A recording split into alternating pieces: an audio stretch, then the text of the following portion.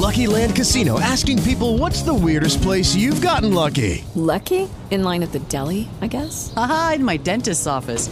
More than once, actually. Do I have to say? Yes, you do. In the car before my kids' PTA meeting. Really? Yes. Excuse me, what's the weirdest place you've gotten lucky? I never win and tell. Well, there you have it. You can get lucky anywhere, playing at LuckyLandSlots.com. Play for free right now. Are you feeling lucky? No purchase necessary. Void where prohibited by law. 18 plus. Terms and conditions apply. See website for details. Hello, Rank Rats. Today is January 11th, 2020, and welcome to the 6th episode of the Colorado Hockey Rinkcast. Today we're joined by CC Hawkley of Full Press Coverage and Marie Sexton of the Rink Colorado to talk about the upcoming Colorado Eagles season. Let's get right into it.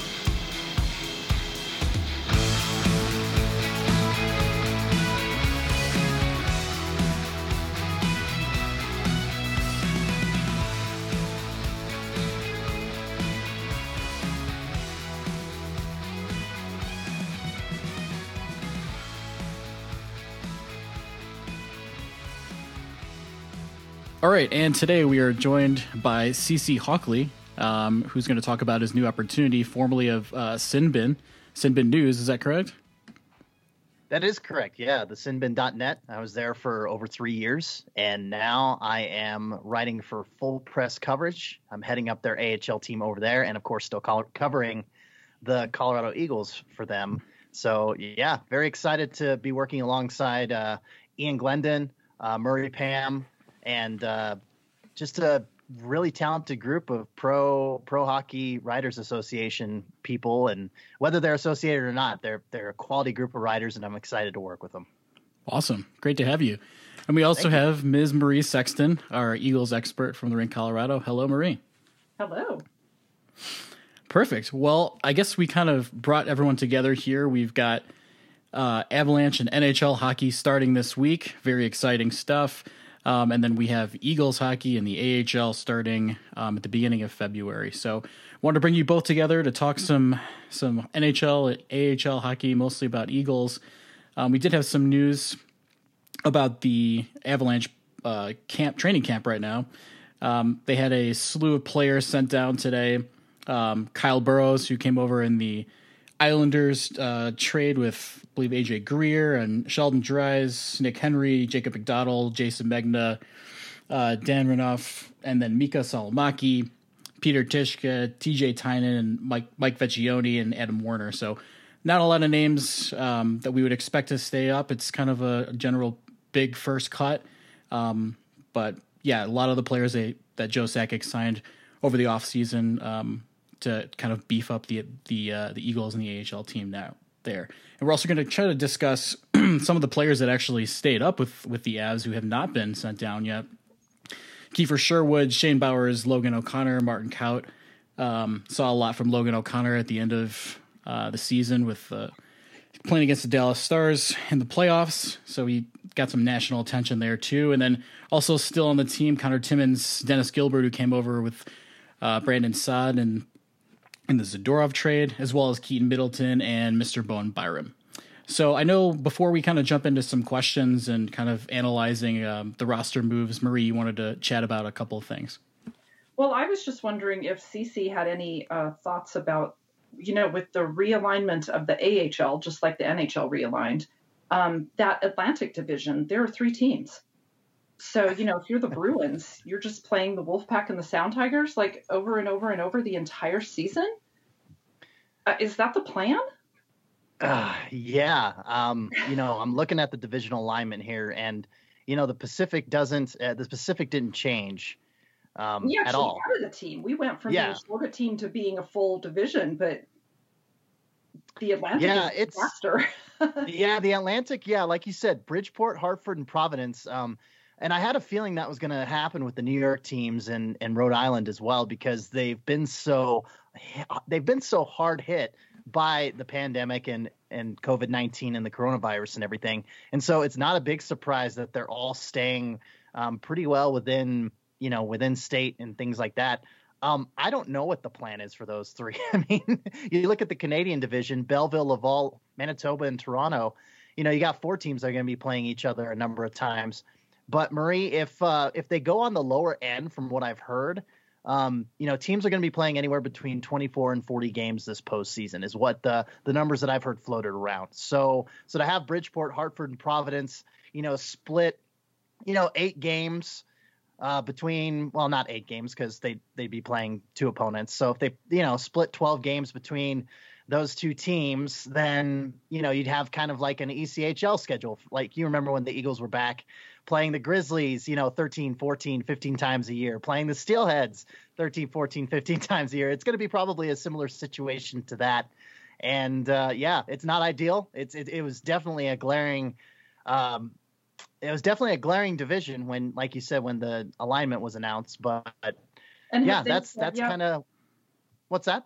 Sorry, have they said yet what they're going to do for playoffs, or is that still up in the air? I mean, before it would have been the top 2 teams from each division, but now have they even said yet, or they're going to decide that later? Yeah, I mean, you've got 3 Eastern Conference teams that opted out in Milwaukee, and gosh, now I'm having a big brain fade moment, but I'll come back to that. But you've had 3 Eastern Conference teams opt out. And I could give you a long-winded, convoluted answer, but they haven't decided on anything yet. It's just a wait-and-see situation. It is definitely a wait-and-see situation for sure. And I'm sure, the AHL is doing their due diligence to figure it all out, especially with the Atlantic and the Canadian divisions being so small. So we'll see. Maybe it's the best. Maybe it's the best 2 or 3 out of the both of the divisions. We'll see. All right. So now if we get back to the, the list of people who were sent down, sent through waivers the last couple of days, were you surprised by any of them that were sent down, or surprised by any who weren't? I was kind of surprised that TJ Tynan and Jacob McDonald were sent back down.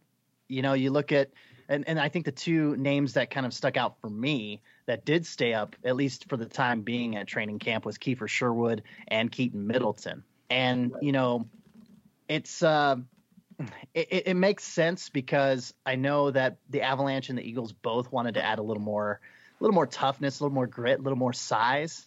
I feel like the Dallas Stars in that playoff series that they had with the Avs, during the summer, I feel like they, the Radulovs and the Alexiaks, kind of roughed up the Avs a little bit more than they could really, retaliate, or maybe retaliation's not the best word, but at least, push back a little bit, I think is a better way to put that. And so to get a big guy, like a Keaton Middleton, who's, 6'6", 6'7", he's not the most physical presence, but he's definitely a bigger body. So, I mean, that definitely doesn't hurt. And Dennis Gilbert kind of brings that as well.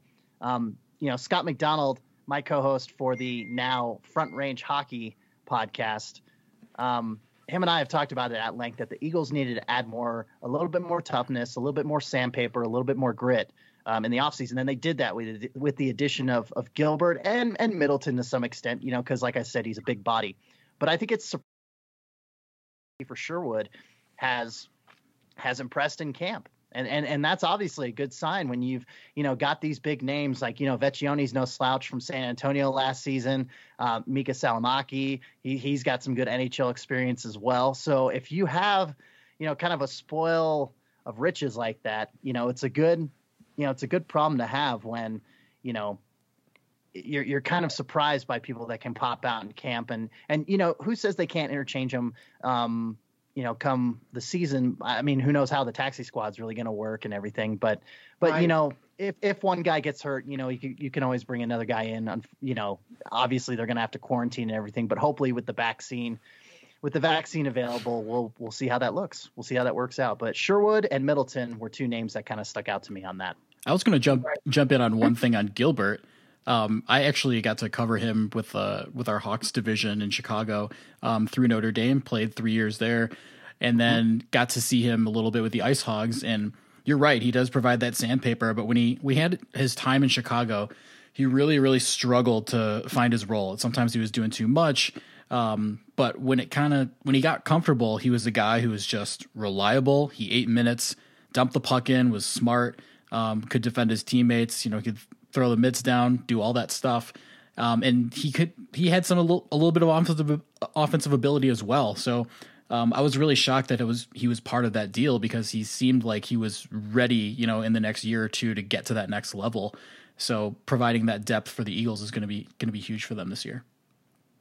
And I did notice that most of the people that they kept, with those couple of exceptions, are all waiver exempt, I believe. And everybody that they sent down, of course, is not. And I believe that now they can move those guys back and forth kind of at will until they've been there 30 days or played 10 games. And so to some extent, it might just be a waivers game that I don't know. I could be wrong, but no, that's a very astute observation. I hadn't thought about that. But yeah, all of those guys, in fact, even because of course, Kaut, O'Connor, and Bowers are waivers exempt, but also, and Timmons, but also Dennis Gilbert, who I believe is still up, is waivers exempt. And so, everybody else, they can kind of clear through there while the waiver wires are packed, knowing nobody's taking right now. And then now they can move them back and forth, I think. That's a very shrewd move by the Avs, because like you said, everybody's sending players back down to the AHL right now. And so it's like, yeah, there's not a pressing need for a team to claim a player off of waivers. So yeah. Right. Yeah, go ahead, Marie. Or you can have Jacob McDonald or, TJ Tynan or whoever going back and forth and not worry about if they would get picked up. So, which players do you think are going to end up being on that taxi squad and starting the season with the Avs? Well, right now, the training camp roster with the cuts that they made today is down to 29. And this season, they're allowed to have 23 players on the active roster with a taxi squad of 4 to 6 players. So they could very well have, all of these. They could very well have everyone on. Right. They could very well have everybody on there. However, with the Western Hockey League announcing that they are going to make it a point to have a season, of course, that obviously includes Bowen Byram in the situation and his time with the Vancouver Giants. I think Byram stays with the team, with the Avalanche, until, or at least on the taxi squad, until the WHL figures out what they're going to do.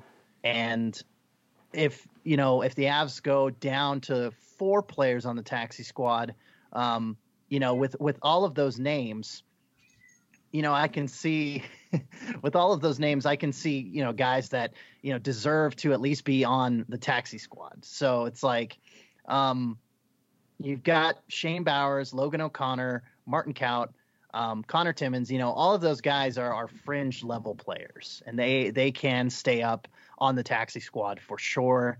If Byron bows out, I can see Middleton bowing out, like I said, maybe kept on the training camp just to see what a big guy at 6'6", 6'7" can do. And then Kiefer Sherwood's impressing, obviously. So maybe he'll edge one of those other guys out, but obviously what you're getting with pretty much everybody else.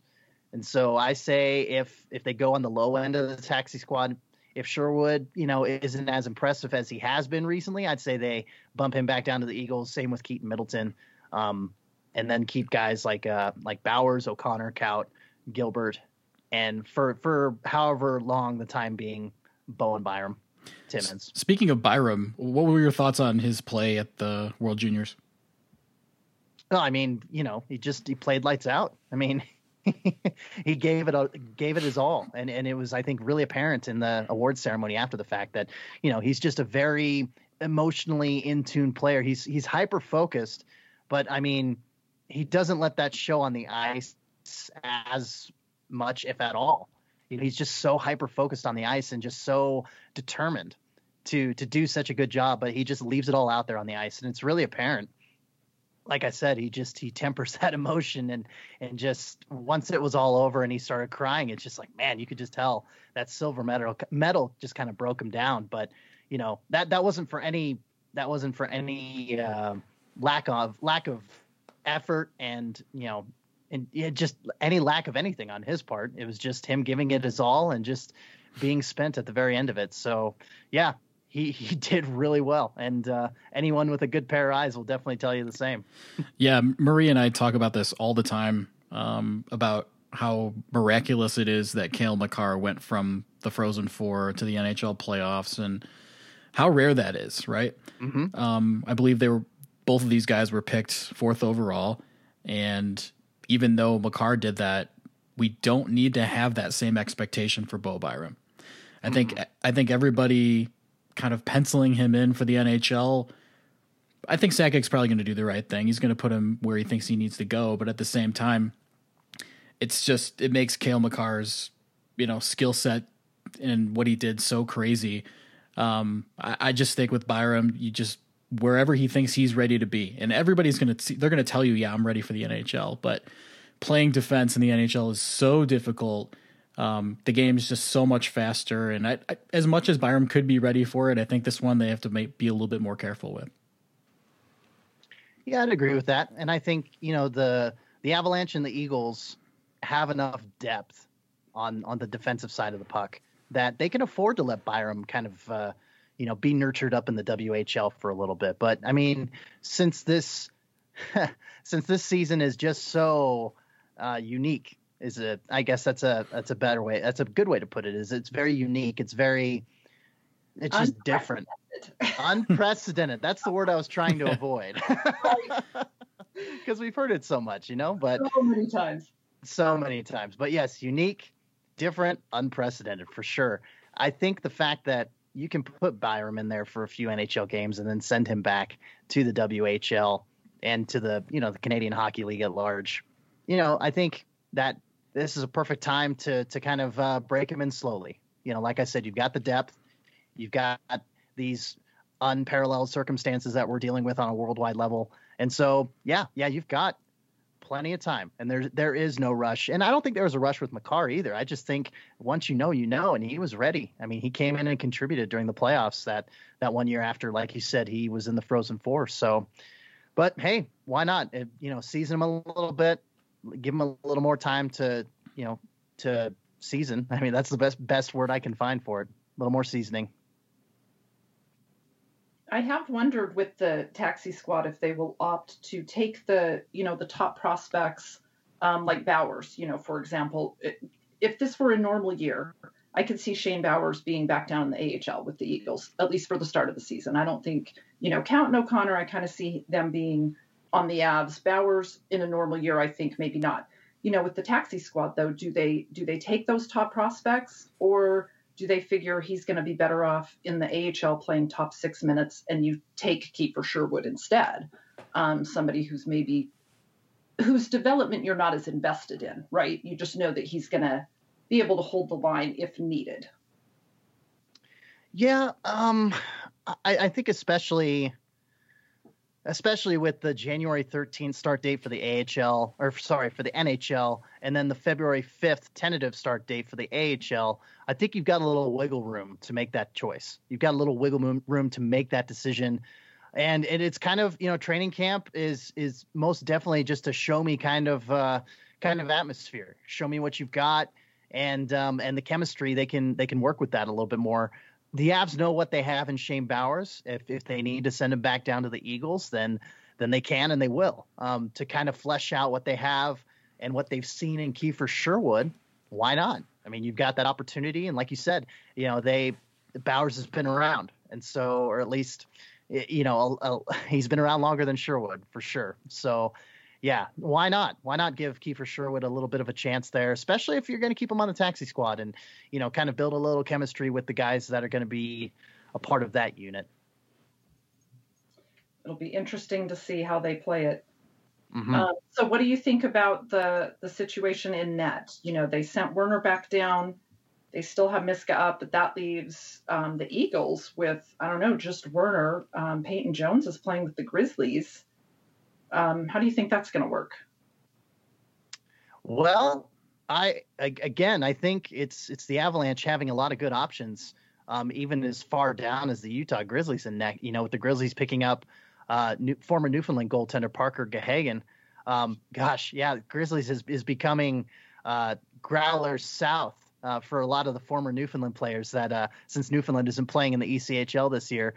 Peyton Jones, I think, has a great opportunity to really kind of ease into the professional game, especially with Gahagan and Jones as the goaltending tandem currently for the Grizzlies down in West Valley City there. I did a piece on him. I talked to his coach, Guy Godowski, from Penn State, and he says he's an athlete and he's just really determined. And he's got that determination to just better himself. And he's a smart kid too. He stayed all 4 years at Penn State because he put his education first.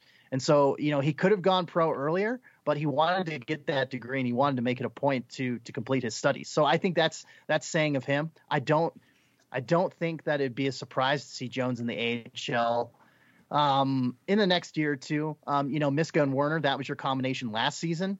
And I think Miska definitely has played himself into the role. He's a top 10 AHL goaltender. He did phenomenally with them. I think he got 25 wins with only 10 losses last season, if my memory serves me correctly. So he earned it for sure. And so I think you go with Miska, the Miska Werner thing. And I think Peyton Jones coming out of college, like I said, coming out of Penn State and really helping to stabilize that fairly new organization in the Big Ten and really get them going in net. I think it's a perfect fit. And I think obviously if you need another AHL level goaltender, you can always, hit the waiver wire, whoever's in free agency. But I don't think it's as much of a situation as it is, just being grateful for the riches you have on the back end there, in net. So speaking of depth, CC, I'm crossing my fingers because I don't want this to happen. But if something happens at the NHL level to a specific starter whose last name starts with a G, who's going to get that call? You've called on both Werner and Miska at separate times. So if there is an injury that occurs up at the NHL level, I would say, I don't know. Maybe just I was thinking I had an answer, and then my brain's like, nope, you don't have an answer. You could go with either or. That's the thing. Like if Miska's got a hot hand, I would say why not take him? I'd say just go with the hot hand. Whoever's been doing well at the AHL level, bring him on as your backup and have Francouz. He's been more than capable to step into an A level goaltending role, starting role rather. And so, you've really, I'd say just go with whoever's doing the best. And yeah, you could call up a Jones or a Gahagan from Utah and just, bump it out from there. Yeah, it seems like Adam Werner only gets 30 save shutouts in the NHL, so he might be a decent option. I feel like Adam Werner's best game is better than Miska's best game, but that Miska's average normal night is better than Werner's normal night. Did that make sense? It did, yeah. And I would agree with you there. But I think we need to see Werner play a little bit more. He's still so young. Right, so young. And, with the injury he sustained last season, I think to get him as many reps as you can, I wouldn't be surprised if Miska and Werner, all things stay healthy, knock on wood, all players stay healthy rather, but all things considered, if Werner and Miska is your 1-2 punch for the whole season, I wouldn't be surprised to have them split starts 50-50. Because, to get Werner back up to speed in the North American game and everything and Miska to just do what Miska does. And, I think that I wouldn't be surprised if that occurred. Cool. All right. Well, kind of moving on to a question I've been really anxious to ask you. We learned that the Eagles are going to be moving on from Captain Mark Alt, who provided a lot of good services for the Eagles, but they decided to part ways. So in your expert opinion, who do you think is going to have that C on their sweater next year? Well, there's a number of good options. there's a lot of incoming guys. So, I mean, even like a guy like Kyle Burrows coming in from the Islanders organization with Bridgeport, sported the sea for the Sound Tigers last year for them. I wouldn't be surprised if he gets an alternate captaincy just because of his leadership capabilities. But I would think that the Eagles would give the captaincy to somebody who's been with the team for one, if not both of the Eagles seasons that they've played at the AHL level.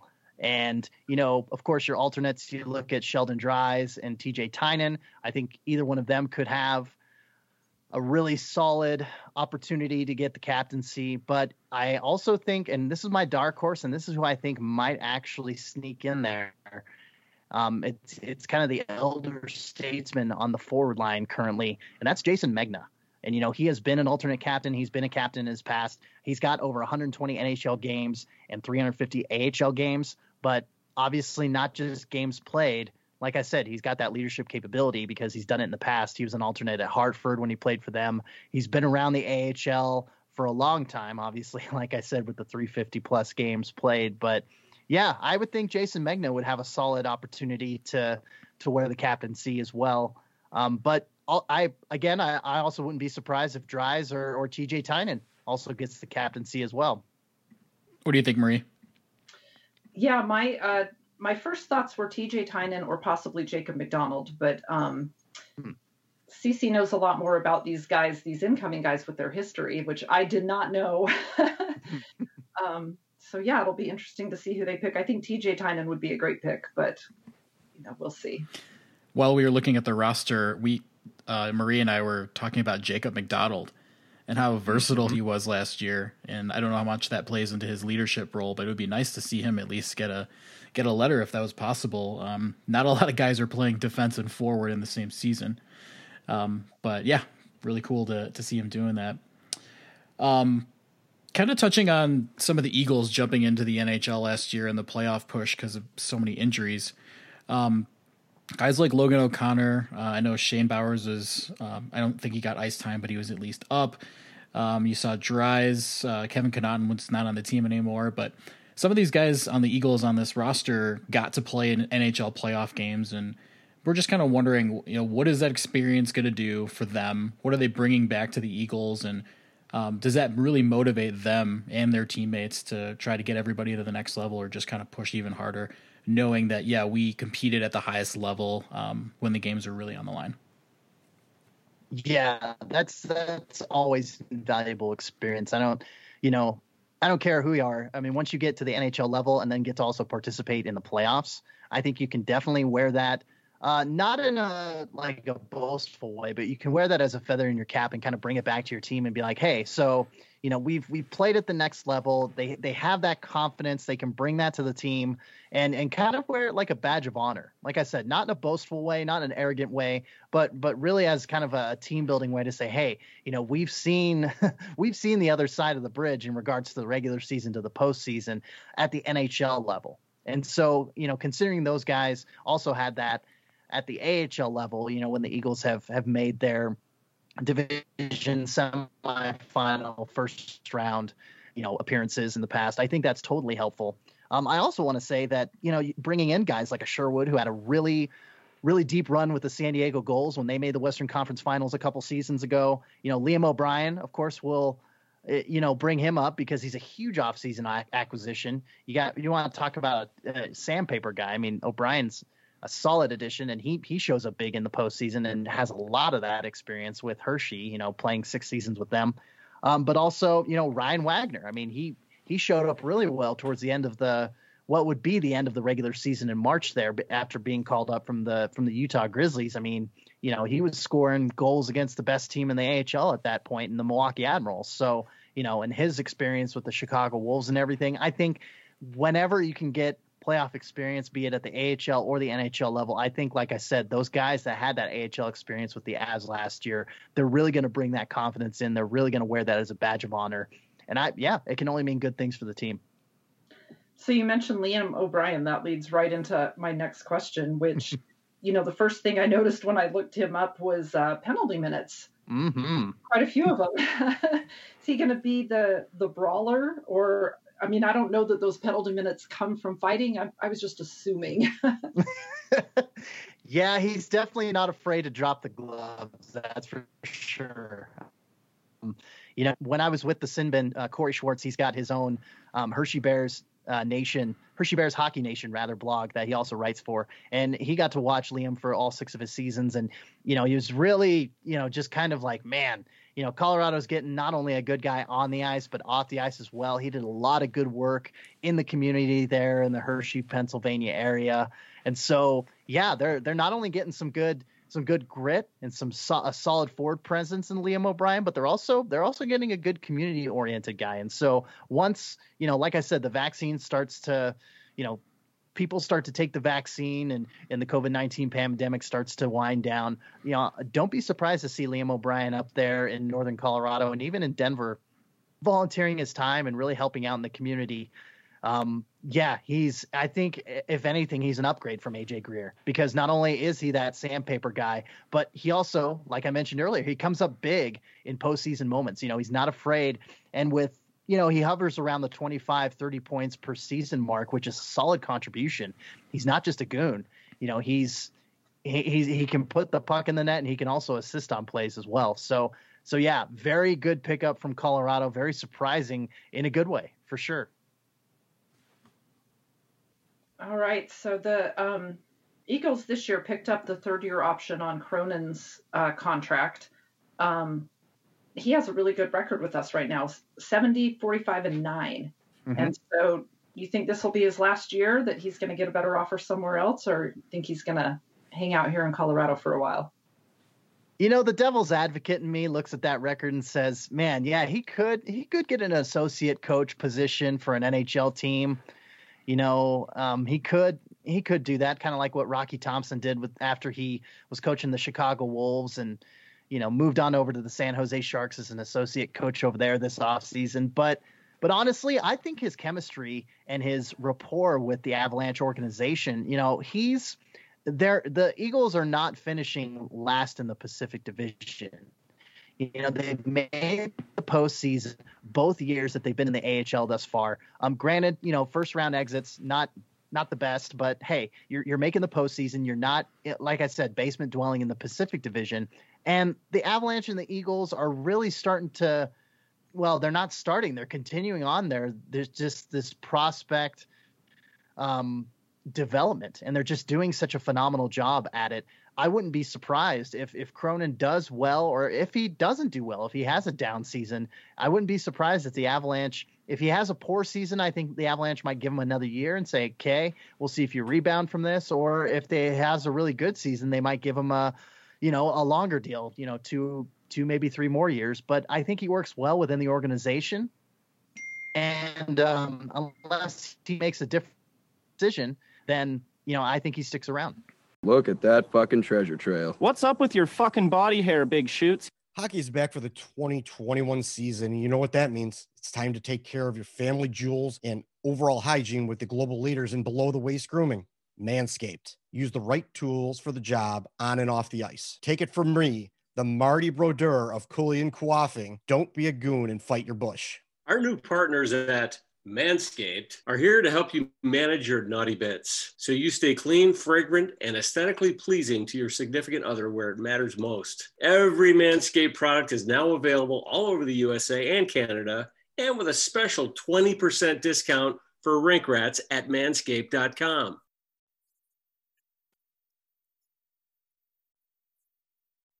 Manscaped has redesigned the electric trimmer just to keep your private area safe. The Manscaped engineering team spent an intensive 18 months perfecting the greatest private area trimmer ever created and just released the new and improved Lawnmower 3.0 trimmer. The Lawnmower 3.0 is simply the best hygiene tool for the modern man. Think your skates are sharp? Because the ceramic blade and advanced skin-safe technology, your snags will be reduced with a close shave. Perfect Package 3.0, which comes loaded into this nice little box, also comes with a crop preserver and crop reviver. It's time to keep your yarbles fresh and clean. The Crop Preserver is an anti-chafing ball deodorant to keep your nuts from sticking to your legs from end to end. Nobody will be chirping you anymore for having really smelly nuts.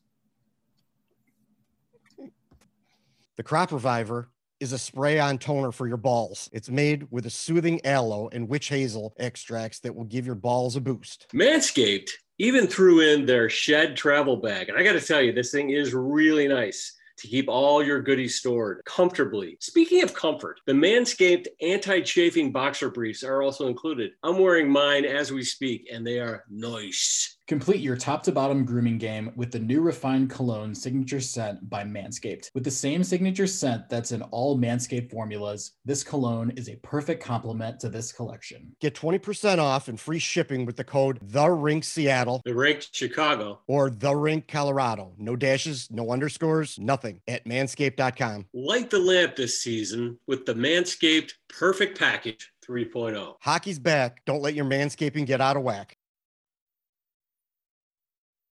So that kind of, I'm skipping ahead a little bit here, but you're talking about, how well they were playing. We had a first round exit 2 seasons ago, but this last season, we started out slow. October, November, first part of December was kind of ugly. And then suddenly in December, that team just took off and it was amazing. And I really felt like we were poised for a deep playoff run this year. And of course it didn't happen. But what do you think? You think we would have done well this year? I think the Eagles would have broke through and at least got to the second round. It's unfortunate that they didn't. I covered that almost last series that they had at the beginning of March with Milwaukee, and I was just really impressed. And you're right, you corrected me there. They lost in the first round of the playoffs in 18-19. There were no playoffs in 19-20, so they didn't have a couple first round. They just had the one. But yeah, I think they would have at least got to the second round. I think Tucson was kind of trending in the wrong direction. I think their puck luck started to run out a little bit. I mean, they were just surging ahead, and if I may be a little analytics nerd, their PDO was a little high. But the Colorado and swept them. I mean, we had a good record against Tucson, even though they were the number one team in the division. So. Yeah. No, that was another thing is that, because they played so well against Tucson, I think they may have matched up well with them come the postseason. And I think they would have at least got to the second round. But yeah, for if my memory serves me correctly, March seems like 100 years ago, March 2020. But yeah, it definitely, I think the Eagles would have definitely gotten to the second round at least. And maybe a Western Conference Finals appearance, but with the roster that they had, I don't think not any further than that. So I had a couple more questions before you. Thanks again for joining us. It's been a lot of fun to talk Eagles with you. Oh, sure. Yeah. I've got one more roster question and then one more kind of quick reaction game, just talking about COVID and kind of the game experience, what's going to stay, what's going to go. So first off, my roster question. Sakic brings in a handful of guys for the AHL level: Sherwood, Vecchione, Salomaki, Burrows, Middleton, Fortin. I think when everybody sees this free agency signing of all these players, it's not very sexy, right? You think of a trade like the Ryan Graves trade. They kind of went under the radar. It's like, hey, we're going to get this guy. He's 6'5", not really working in New York, and we're going to trade Bigras, who's not really working here. It was kind of a 1-for-1, but nobody really thought of it. And what Sakic does is says, hey, I can develop this guy. No one really knows about him. He's not succeeding at the level he's at. For some reason, it might just be a system thing. So kind of in your eyes, who would be the best fit for the Avs in their system of the handful of guys that we just brought in? Well, I think it's encouraging that Kiefer Sherwood is getting a second look. Like I said, he's got that experience on some solid San Diego squads in the past, and yeah, I mean that could be a good candidate if he continues to impress during training camp and either makes a taxi squad or maybe even sneaks in there on the fourth line or the third line. But Vecchione, I mean, he was no slouch for San Antonio either. Salomaki, I mean, he's bounced around quite a bit, but he's got that NHL experience. He was on that Predators squad that made that Stanley Cup final run, back a few years ago. I can't remember the exact year against the Penguins, but yeah, I mean, Burrows, like I said, he had the captaincy with the Sound Tigers. Keaton Middleton, big bodied guy, you know, if he gets a little more physical and, you know, maybe puts on a little more muscle, he could be a formidable asset to the Avs, especially come postseason time. And Fortin, I think he, obviously the most recent signing, I think he was more of a depth signing at an AHL level, especially since he was still available at this time in the year, you know, 3 days before the NHL season starts and just a month out before the AHL season starts. But I would say Sherwood and Kyle Burrows. I think Kyle Burrows could, you know, if he continues to have that leadership capability and role, I think to have leadership from the top to the bottom, you know, in regards to, you know, your defensive pairings and your forward lines, I think that can never be a bad thing. So in my opinion, Kiefer Sherwood and Kyle Burrows. Love it. Well, our last question is a little fun. We just talked about some things that are going to change with going to hockey games in person. As everyone knows, they're rolling out the vaccines, maybe not as fast as we'd like, but eventually this year people are going to be vaccinated. They're going to have vaccine passports, and sporting events are going to come back. We don't know at what rate, even though some people are attending games now, like in the NFL playoffs. We see 7,000 people in Buffalo, and they had really strict measures to get into that game, like COVID testing and a lot of other things to host those games during this time. But I just wanted to run by a few things and kind of get your take on whether these things are going to stay or whether they're kind of going to go and it's going to get back to normal. So first topic is digital tickets. And that's something that I know a lot of Avalanche fans were really upset, and maybe fans around the country who spend, their money on sporting events, and they love those physical tickets and the nostalgia of having a 20-year-old ticket in your drawer and remembering the game. But do you think digital tickets are here to stay? Are you talking after the pandemic kind of goes by the wayside? I think so, yeah. I think it's going to depend on the venue. I going to Avalanche games and them giving you kind of a flimsy little stub, you know, in years past, you know, I think that could come back down the road, but I think for the near future, I think digital tickets, both in Denver and in Loveland, will be here to stay. And you know, with kind of people wanting to go green and things like that, I think it would make sense as well. I know the nostalgia attached to ticket stubs for sure, but with the way that health is currently, you know, just overall health and lack of, you know, just minimizing touching whatever you can. I think digital tickets will be here to stay. And if they want, or the option, I think will show up for a physical ticket maybe 2 or 3 years down the line again. Yeah, we have the pleasure of having a Eagles season ticket holder on the call. So Marie, what's kind of your perspective on this? Do you like the hard tickets, or do you care about the digital? I mean, I guess everybody's going for the whole thing of contactless, right? They're doing everything to make people feel comfortable where they're not touching anything. Germs are, you know, not being passed, and we'll kind of get to that on the next thing. But what are your thoughts about digital tickets? I don't know. So I'm also a Broncos season ticket holder. And a couple of years ago, the Broncos made it all digital tickets. They would not accept a paper ticket anymore. And of course, that's a much bigger venue. You're talking 70,000 fans. It was a nightmare because a huge number of people can't figure out how to pull their ticket up on their phone. They had to have booths set up at every gate to help the people who, you know, walked all the way up to the gate and then were like, where's my ticket? You know, it was a disaster. And then last season, the Eagles offered a full digital thing. And I actually emailed my ticket guy and said, you know, what are you using? Are you using Flash Seats? Or are you using Ticketmaster? And this was maybe a month before the season started. He said, we don't know yet. And I was like, yeah, I'll take paper tickets again this year. Thanks. Just because I didn't want the learning curve of getting a bunch of people who aren't necessarily up on their technology, standing at the door in cold weather, not knowing how to pull their tickets up. But, you know, it is the 21st century now. It's probably time for everybody to catch up. So I imagine we'll be going fully digital in the next couple of years, either way. Which kind of brings us to our next item here. So digital payments in the team store, I don't think that that's kind of that big of a deal. I think a lot of people go in there and use Apple Pay or some sort of credit card that's where you don't have to touch the keypad, things like that. But concessions is another thing where you're at an Avs game or an Eagles game and people are walking through and they're throwing you a bag of peanuts or whatever. They have to make that contactless because those people don't accept credit cards right now. It's just cash, right? And that's probably going to go away.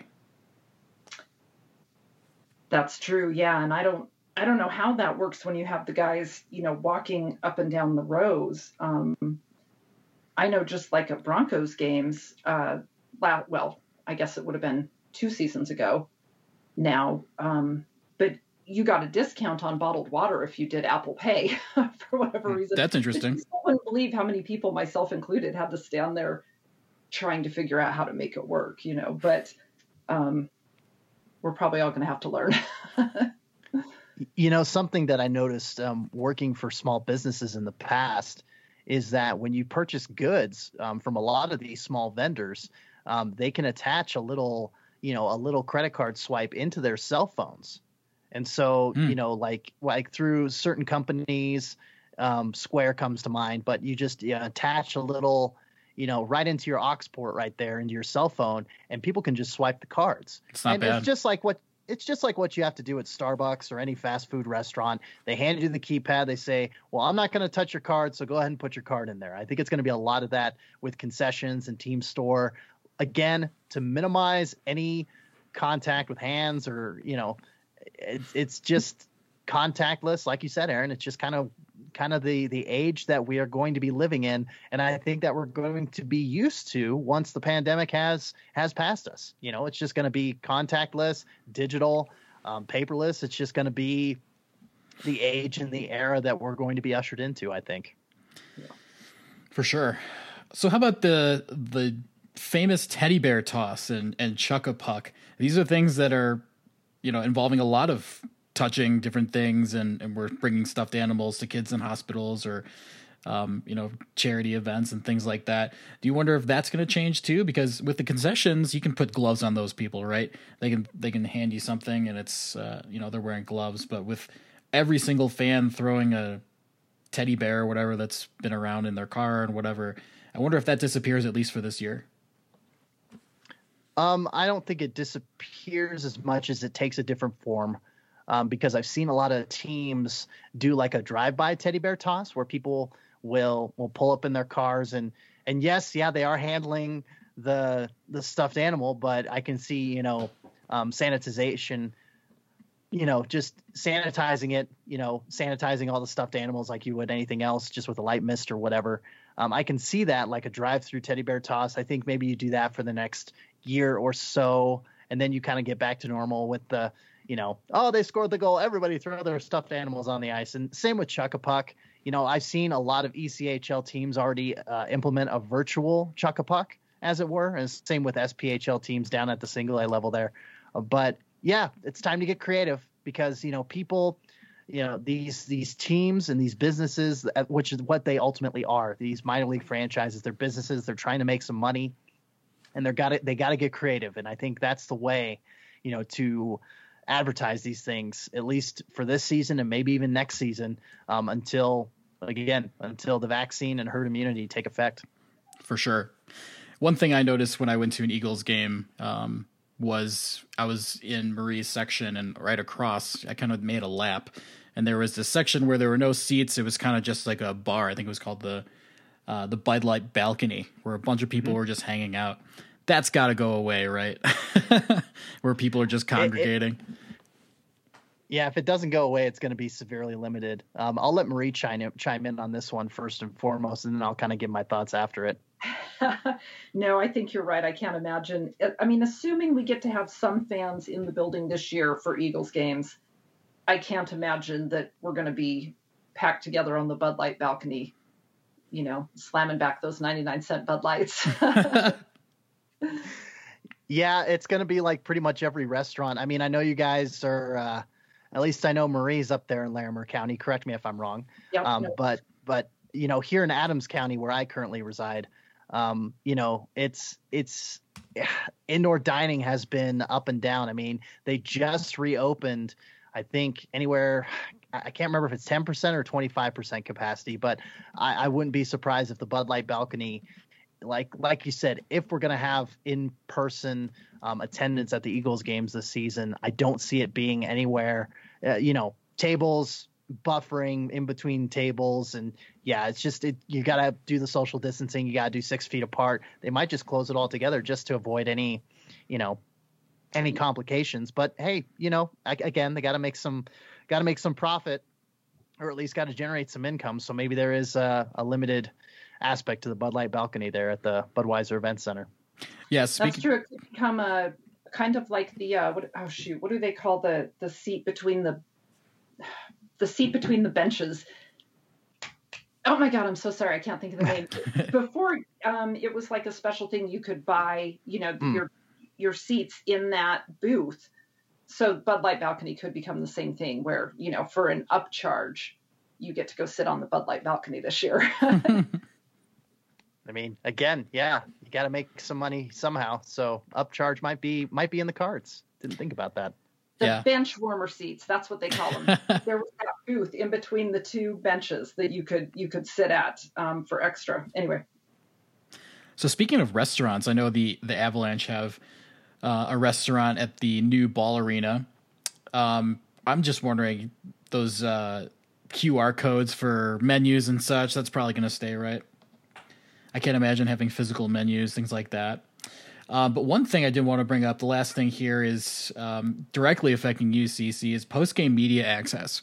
So what we've seen recently and what I've been a part of with covering the Denver Pioneers is those Zoom post-game meetings after the locker room. And I'm just wondering how long it's going to take for press to be able to go down to those to the locker room and have those types of scrums again, or whether they're going to separate the media and players completely except for some sort of digital interview. Definitely not this season, I wouldn't say. I mean, again, vaccine, herd immunity, insert pandemic buzzword here. And so, yeah, it's just going to kind of have to be the, gotta have to get your picks into, the media director, either right after the game or like in between second and third period intermission.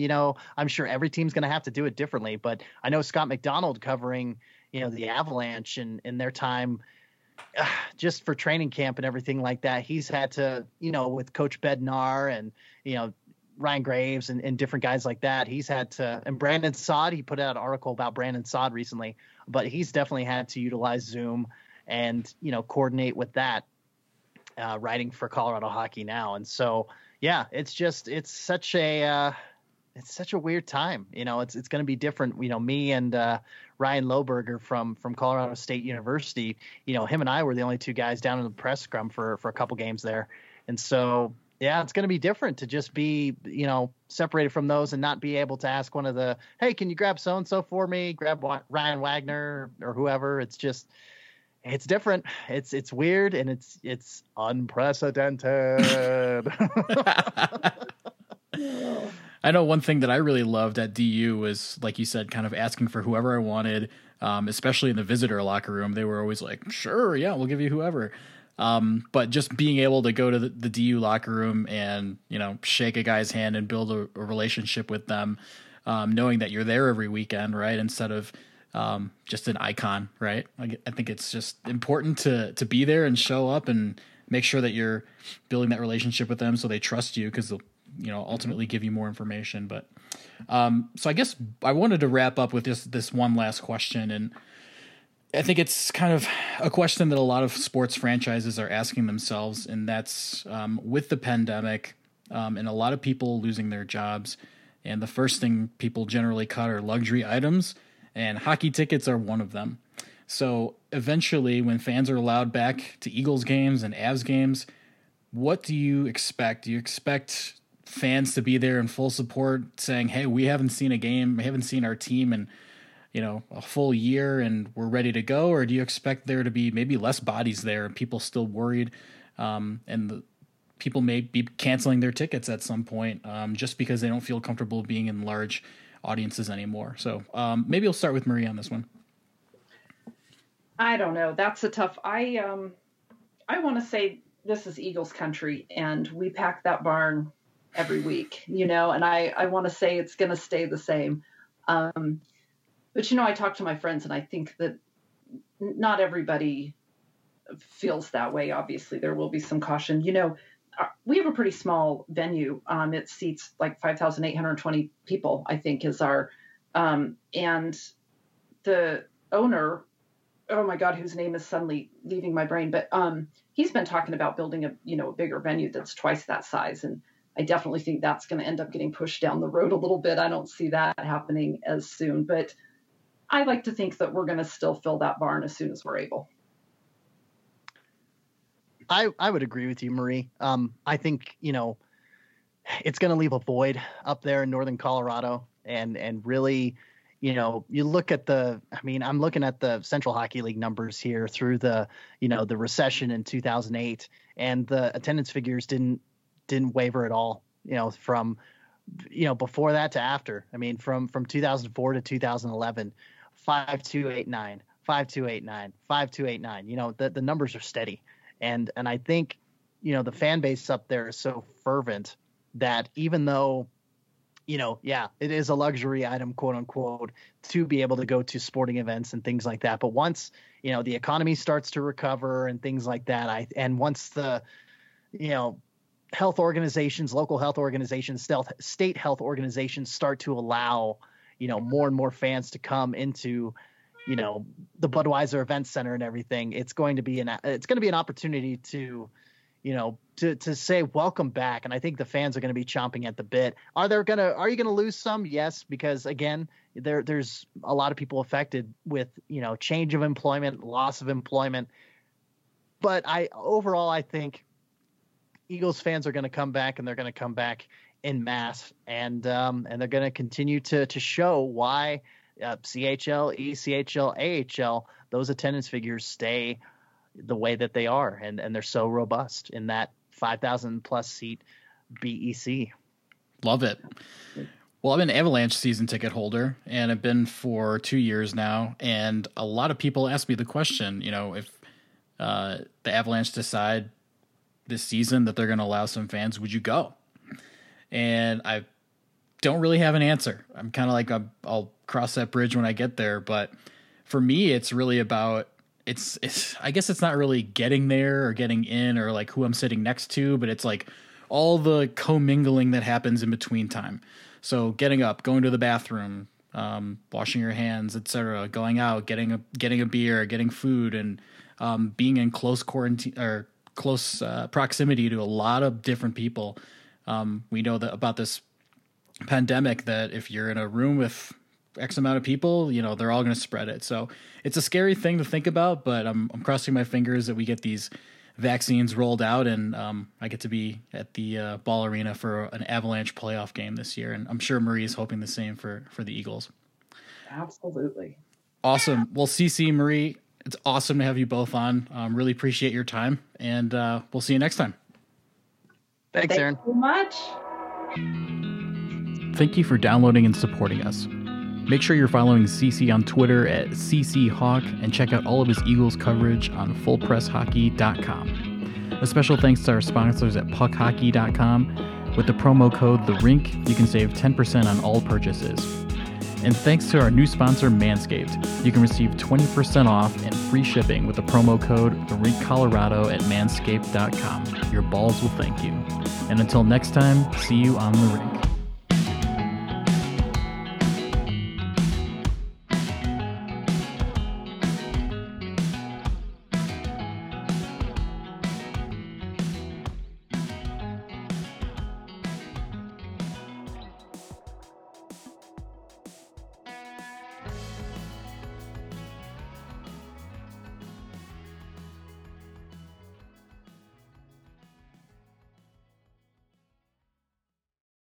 Lucky Land Casino, asking people, what's the weirdest place you've gotten lucky? Lucky? In line at the deli, I guess? Aha, in my dentist's office. More than once, actually. Do I have to say? Yes, you do. In the car before my kids' PTA meeting. Really? Yes. Excuse me, what's the weirdest place you've gotten lucky? I never win and tell. Well, there you have it. You can get lucky anywhere, playing at LuckyLandSlots.com. Play for free right now. Are you feeling lucky? No purchase necessary. Void where prohibited by law. 18 plus. Terms and conditions apply. See website for details.